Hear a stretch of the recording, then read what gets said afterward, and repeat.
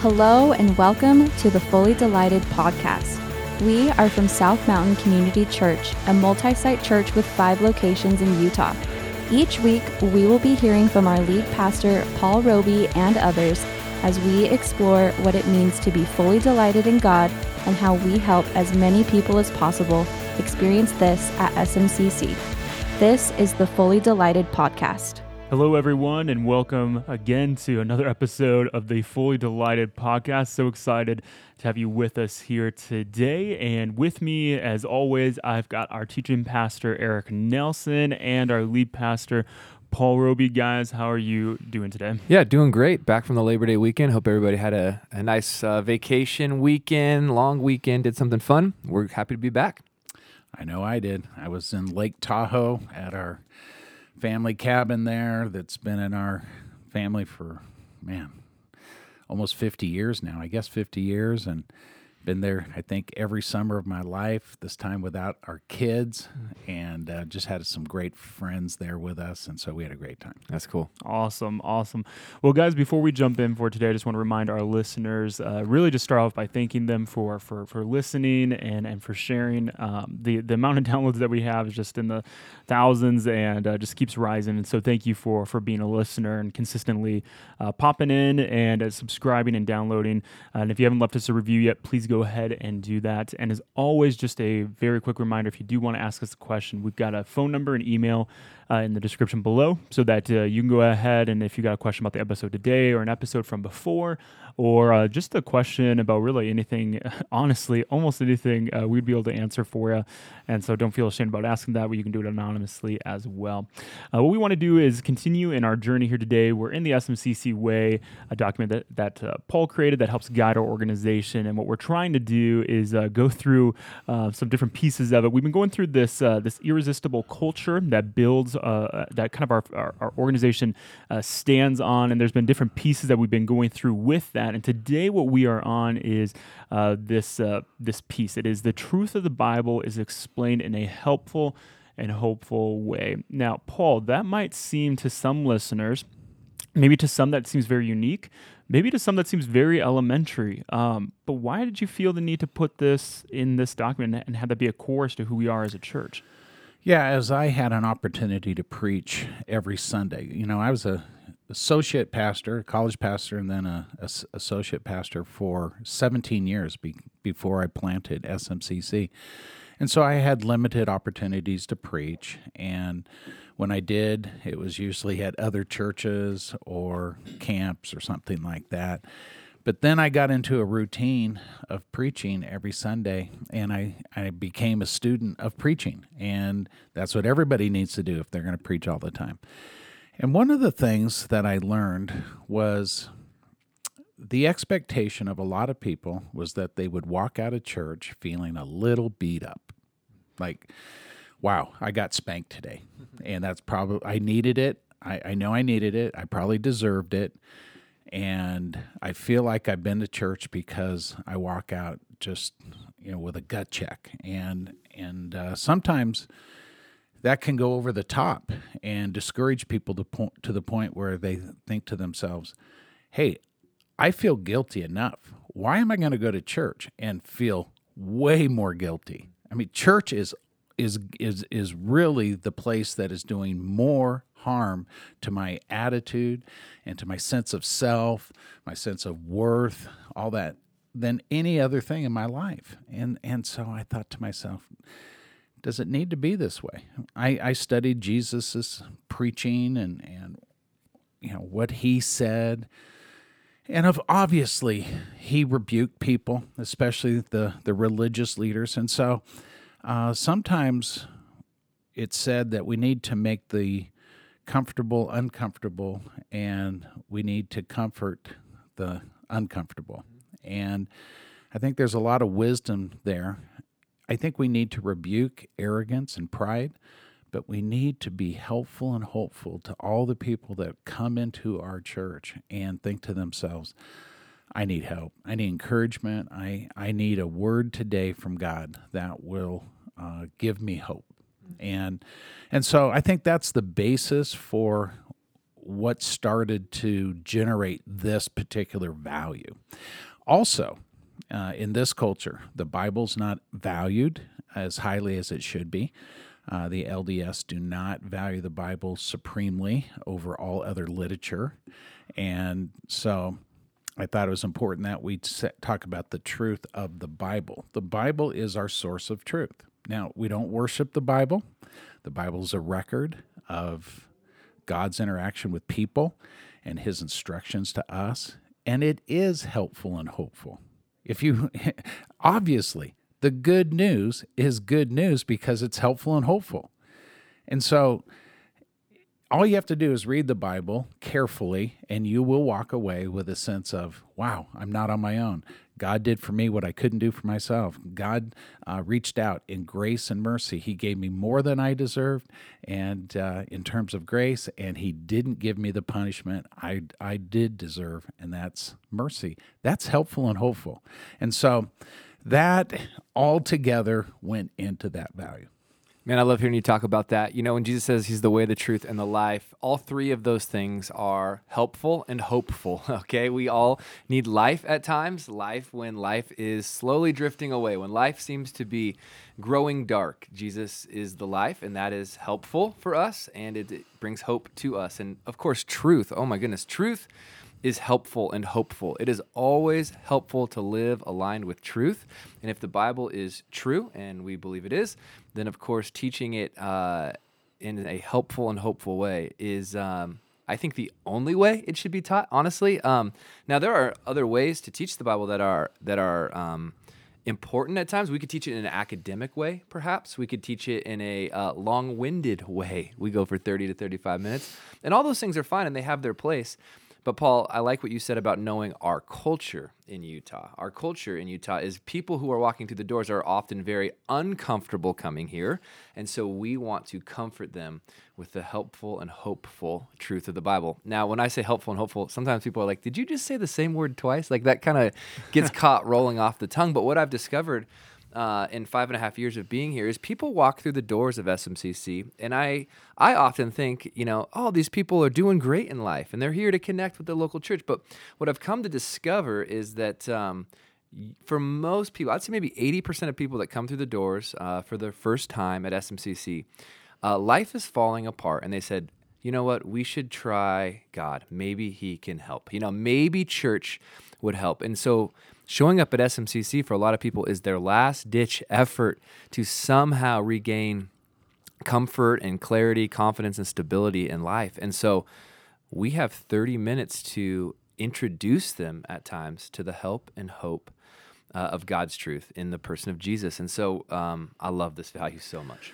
Sometimes people come up to me after a sermon and they say, wow, what was that quote again? Where did you get that? And I find out later that there's people in our church that are motivational speakers. They're trainers at their place of business.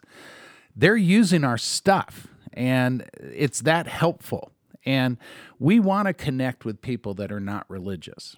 In fact, I think that something Andy Stanley has pointed out, I think in his series called Follow, that people that were not like Jesus liked Jesus. And the reason for that is he was helpful and hopeful. He spoke their language. He entered their world. He spoke to their issues and in a way that lifted them. And I think that's what we need to do as well. That's great. I think it's super interesting when I'm there on Sundays and I do some preaching. You guys do the bulk of it. But to just see how just about anybody can come in, and I know this is part of our understanding of knowing that guests could be there on any given Sunday, and we plan on guests coming. But you don't have to be this masterful Christian to get something from the messages that we have throughout the Sunday. You don't have to have this super great understanding of things. We're going to assume that you don't really know anything. In fact, I think about a church that I grew up in. You would tell people, hey, we're going to open up today's message, turn to, Luke chapter 12, and somebody who just came on a Sunday may not even have a Bible or know how to turn to a passage. Right?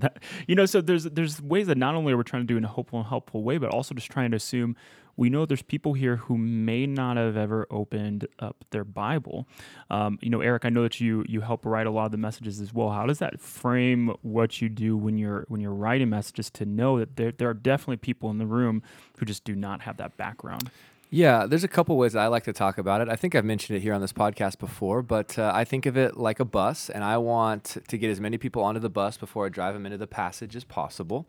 So I'm thinking of the person who got dragged there by his girlfriend, and he doesn't want to listen. I think about the 14-year-old in the room who didn't want to come to church today. I think about the intellectual atheist in the room. I want all those people to be on the bus before we get to a passage. And so, the first 5 minutes or so of a message are very, very important into doing that. I often think that in the first 30 to 60 seconds, a listener is deciding if they want to keep listening to me or to any of our speakers. And so I want those first 30 to 60 seconds to build trust and build interest. Now, one of the ways that I build interest is to build tension.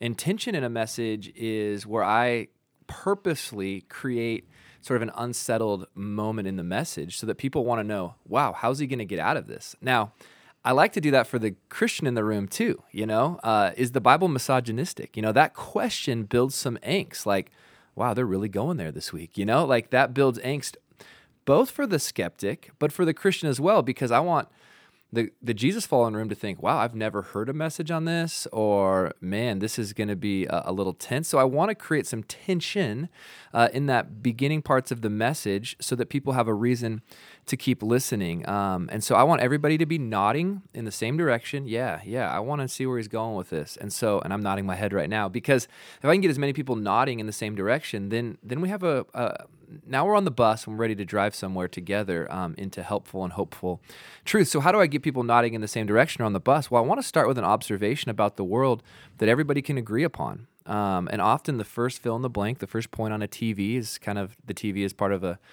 the way we deliver a message at many of our campuses. I want that observation to be a have you ever noticed type of observation. And you don't need to be a God person. I'll say this all the time. You don't need to be a God person, church person, Bible person to agree with this. I think this is just an every one of us thing. And so now we're nodding. Now I'm building trust. Like, okay, he gets what I'm going through. And so now in those first 5 minutes or so, I've created tension. I've spoken to the atheist, the skeptic, the young person, the older person, the mature Christian. I try to think of all those people in those first 5 minutes. And then I say, okay, now that we're on the bus, let's drive into a passage that speaks to the tension. That's how I kind of approach this. I really like that, Eric, because I think a lot of churches pretend that Christians have different issues than non-Christians. We all share the same issues in life. We all go to work. We all have a family. We all deal with our spouses and try to raise kids and have health issues, and all that applies to every single person. Every single person can relate to these nuggets that you drop at the beginning of every message, and I think that's a really good way to do that. When we don't do that, when we assume everybody's a Bible person, everybody's a God person, and we dive right into the passage, and that passage is, and believe me, I like this kind of stuff, but exegeted beautifully with Greek and Hebrew, a lot of historical background, a lot of cultural background information, all that's great. But if that's all that people get, they end up filling up their notebooks and walking out realizing there's no hope for me to read the Bible on my own and get anything out of it. I need this pastor to explain everything, because now I'm convinced that the Bible's super complicated, super hard to understand. And the flip side of that oftentimes is the expectation is it's easy to live. You see, we believe that Christianity is hard to live because we have sin nature, and we're always up against that. We're walking uphill against our sin nature. But the Bible's actually relatively easy to understand. It does need to be explained, and we do need to be helpful to people who've never read the Bible before. But quickly, you can get the essence of what Jesus is saying, what the apostles wrote, and really the truth of the Old Testament. Yeah, last week in your message, Paul, you said, and I love this, you said, hey, we really just have one message at SMCC, it's the gospel. We have one message to illustrate and apply and approach from 1,000 different ways. And I love that you said that. I think that's very true. Now, when it comes to how do we get people to a place, this is what's so complicated when it comes to preaching, get people to a place where they can hear the message of the gospel. That's the hard part, is getting them to a spot where they're receptive, where their hearts are open, where it makes sense. There's logic involved, there's empathy involved, and vulnerability involved. There's a clear explanation of what was happening in the first century or even further back than that. And when all that comes together with, of course, the work of the Holy Spirit, the light bulb can go on in someone's life. And that is such a joy for me as a communicator. Now, back to what you were saying, Paul, about having two types of listeners in the room. I call it double-barreled preaching. There's probably a better illustration than a weapon. But a bullet in the gun for the Christian and a bullet in the gun for the non-Christian. I think when we speak to the non-Christian for a significant length of time in a message, we're actually modeling how a parent can talk to their child, or how an adult can talk to their sibling who left the church years ago and doesn't want to come back. We're modeling how to have conversation. We're demonstrating how that can happen. And so although a Jesus follower in the seats might say, this is not for me, I want them to listen underneath that, go beyond a surface level to understand, oh, this is a demonstration of how to have a conversation around these types of issues with an agnostic or a skeptic. And that's something that's really important to me. Yeah, we have tried to build into our value system this invest and invite type of attitude. And so when we preach in such a way that we assume people have actually done that, they've invested in relationships and now gained trust of people, friends, coworkers, family members, and then invited them to church, we will not offend that person that they brought to church. We're not going to embarrass the inviter. We are going to give that person that they brought an opportunity to hear and understand what it is that Christians believe. And I think that gains credibility. What happens in most churches, and I've been a part of these churches in the past, and that is the assumption is that there's no non-Christians in the room. And so a lot of churches, I think, have an opportunity to mess that up and actually do a switcheroo on their people. And a lot of people probably won't realize it right away. But when you start to preach, assuming that there's non-Christians in the room, pretty soon people will start to think to themselves, you know what? I know somebody that could have really used this message. They would have really enjoyed it. This is exactly what they need right now. And then they're going to start bringing those people to church. So it's kind of a win-win where you're encouraging people to bring non-Christians by the way you address everyone.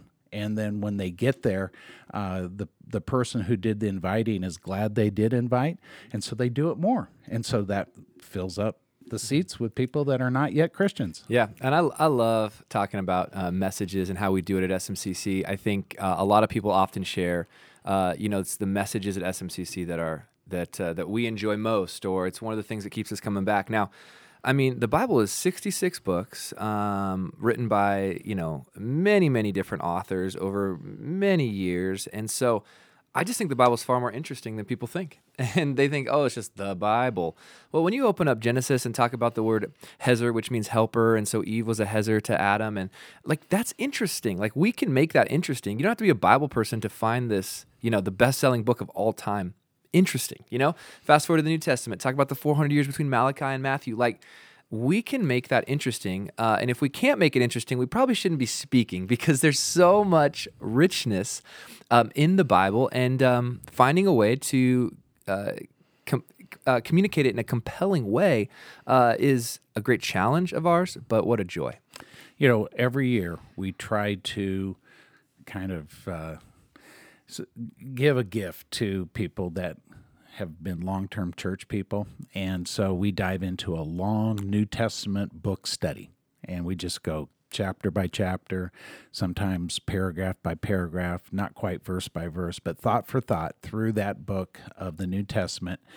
And I think that gains credibility with those people because now they know we can do this kind of preaching, and this kind of preaching is legit, but we don't want to make that all we do.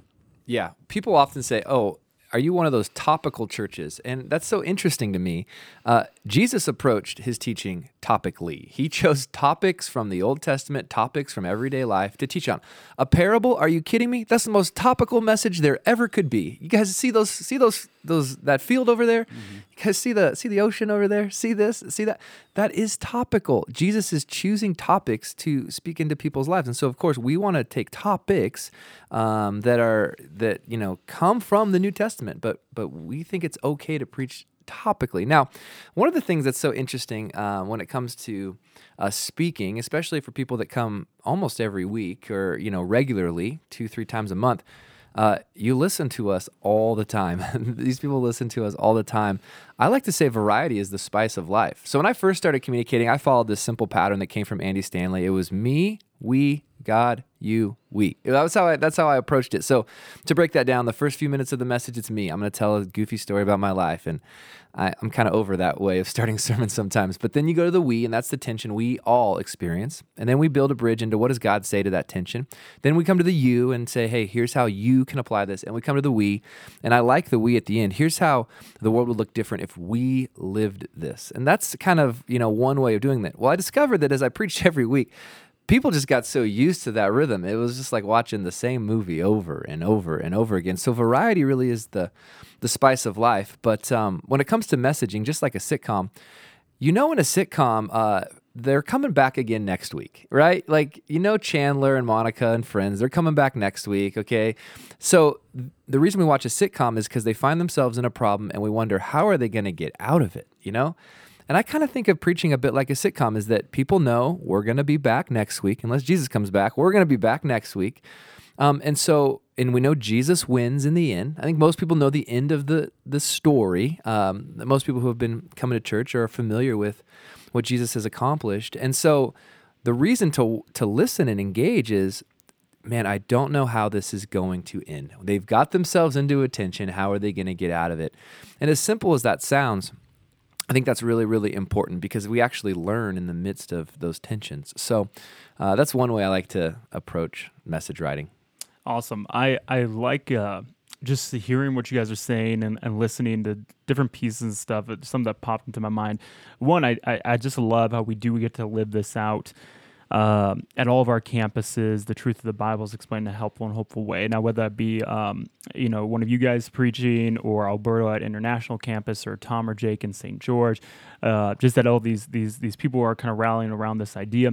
And I guess what I'm thinking through is, we're very intentional with why we do this, but to contrast, maybe not with necessarily the atheist or the agnostic, who we do try to engage with as well, but the people who are in religion, in this culture, in this state, what is it that they are used to getting on a Sunday morning, or where they're at a religious gathering? What do you think? What is the norm for the people that are in this area?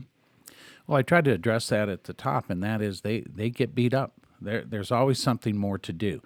The problem with Mormonism is the goalposts keep moving, and that is exhausting, it's frustrating, and it causes people to want to throw up their hands and give up. And the problem is that more and more people are leaving the LDS Church, giving up because they can't ever seem to do enough. But in giving up, they typically give up on God or church. And it takes several years before they feel the need to basically come back or give it a try or something like that. There's a crisis in their life that would expose their need for the transcendent. And we're hoping to be there for that person. And so they haven't forgotten what they experienced. And in my vision message that was played last week, I used the term church PTSD or religious PTSD. They do have wounds. And if we feel, the room feels like, or if we sound like the LDS Church for these guys, they're done. They're out. Wow. Another thing, Paul, that kind of builds on that is often the LDS Church knows it was a great Sunday in their mind if their emotions were engaged. I when I first moved here, I attended on a Sunday morning, and everybody was crying everywhere. And it was clear that was the metric of an amazing Sunday for them. It was a very emotion-driven experience. Now, when we communicate the truth of the gospel, it is very emotional for people. Grace should grip our emotions. But at the same time, at SMCC, we are so careful to not manipulate emotion. And so at some points, I think people would say SMCC is very intellectual. It's interesting because we have helpful and hopeful, and yet people would listen to us at times and say, you did a message on genocide in the Old Testament? I mean, that sounds intellectual. But we want to make sure it is truth informing our minds and then truth engaging our emotions rather than getting that backwards. And so I think a lot of people come through our doors and their emotions have been manipulated in the past in church experiences and in messages. And so we want to make sure we don't do that here. So there are times that we purposely, in my mind, I purposely say, this is very emotional, so I want to communicate it in a very even keel way so as to not cause the PTSD, both good or bad, I guess. Bad would be I'm having an emotion, I don't like it here. The other is I'm having a great emotion, God must be here. I want to guard against both of those in messages. We use the term sometimes as we talk about messages and also just the service in general. We don't want to try to make people feel. We want to let them feel.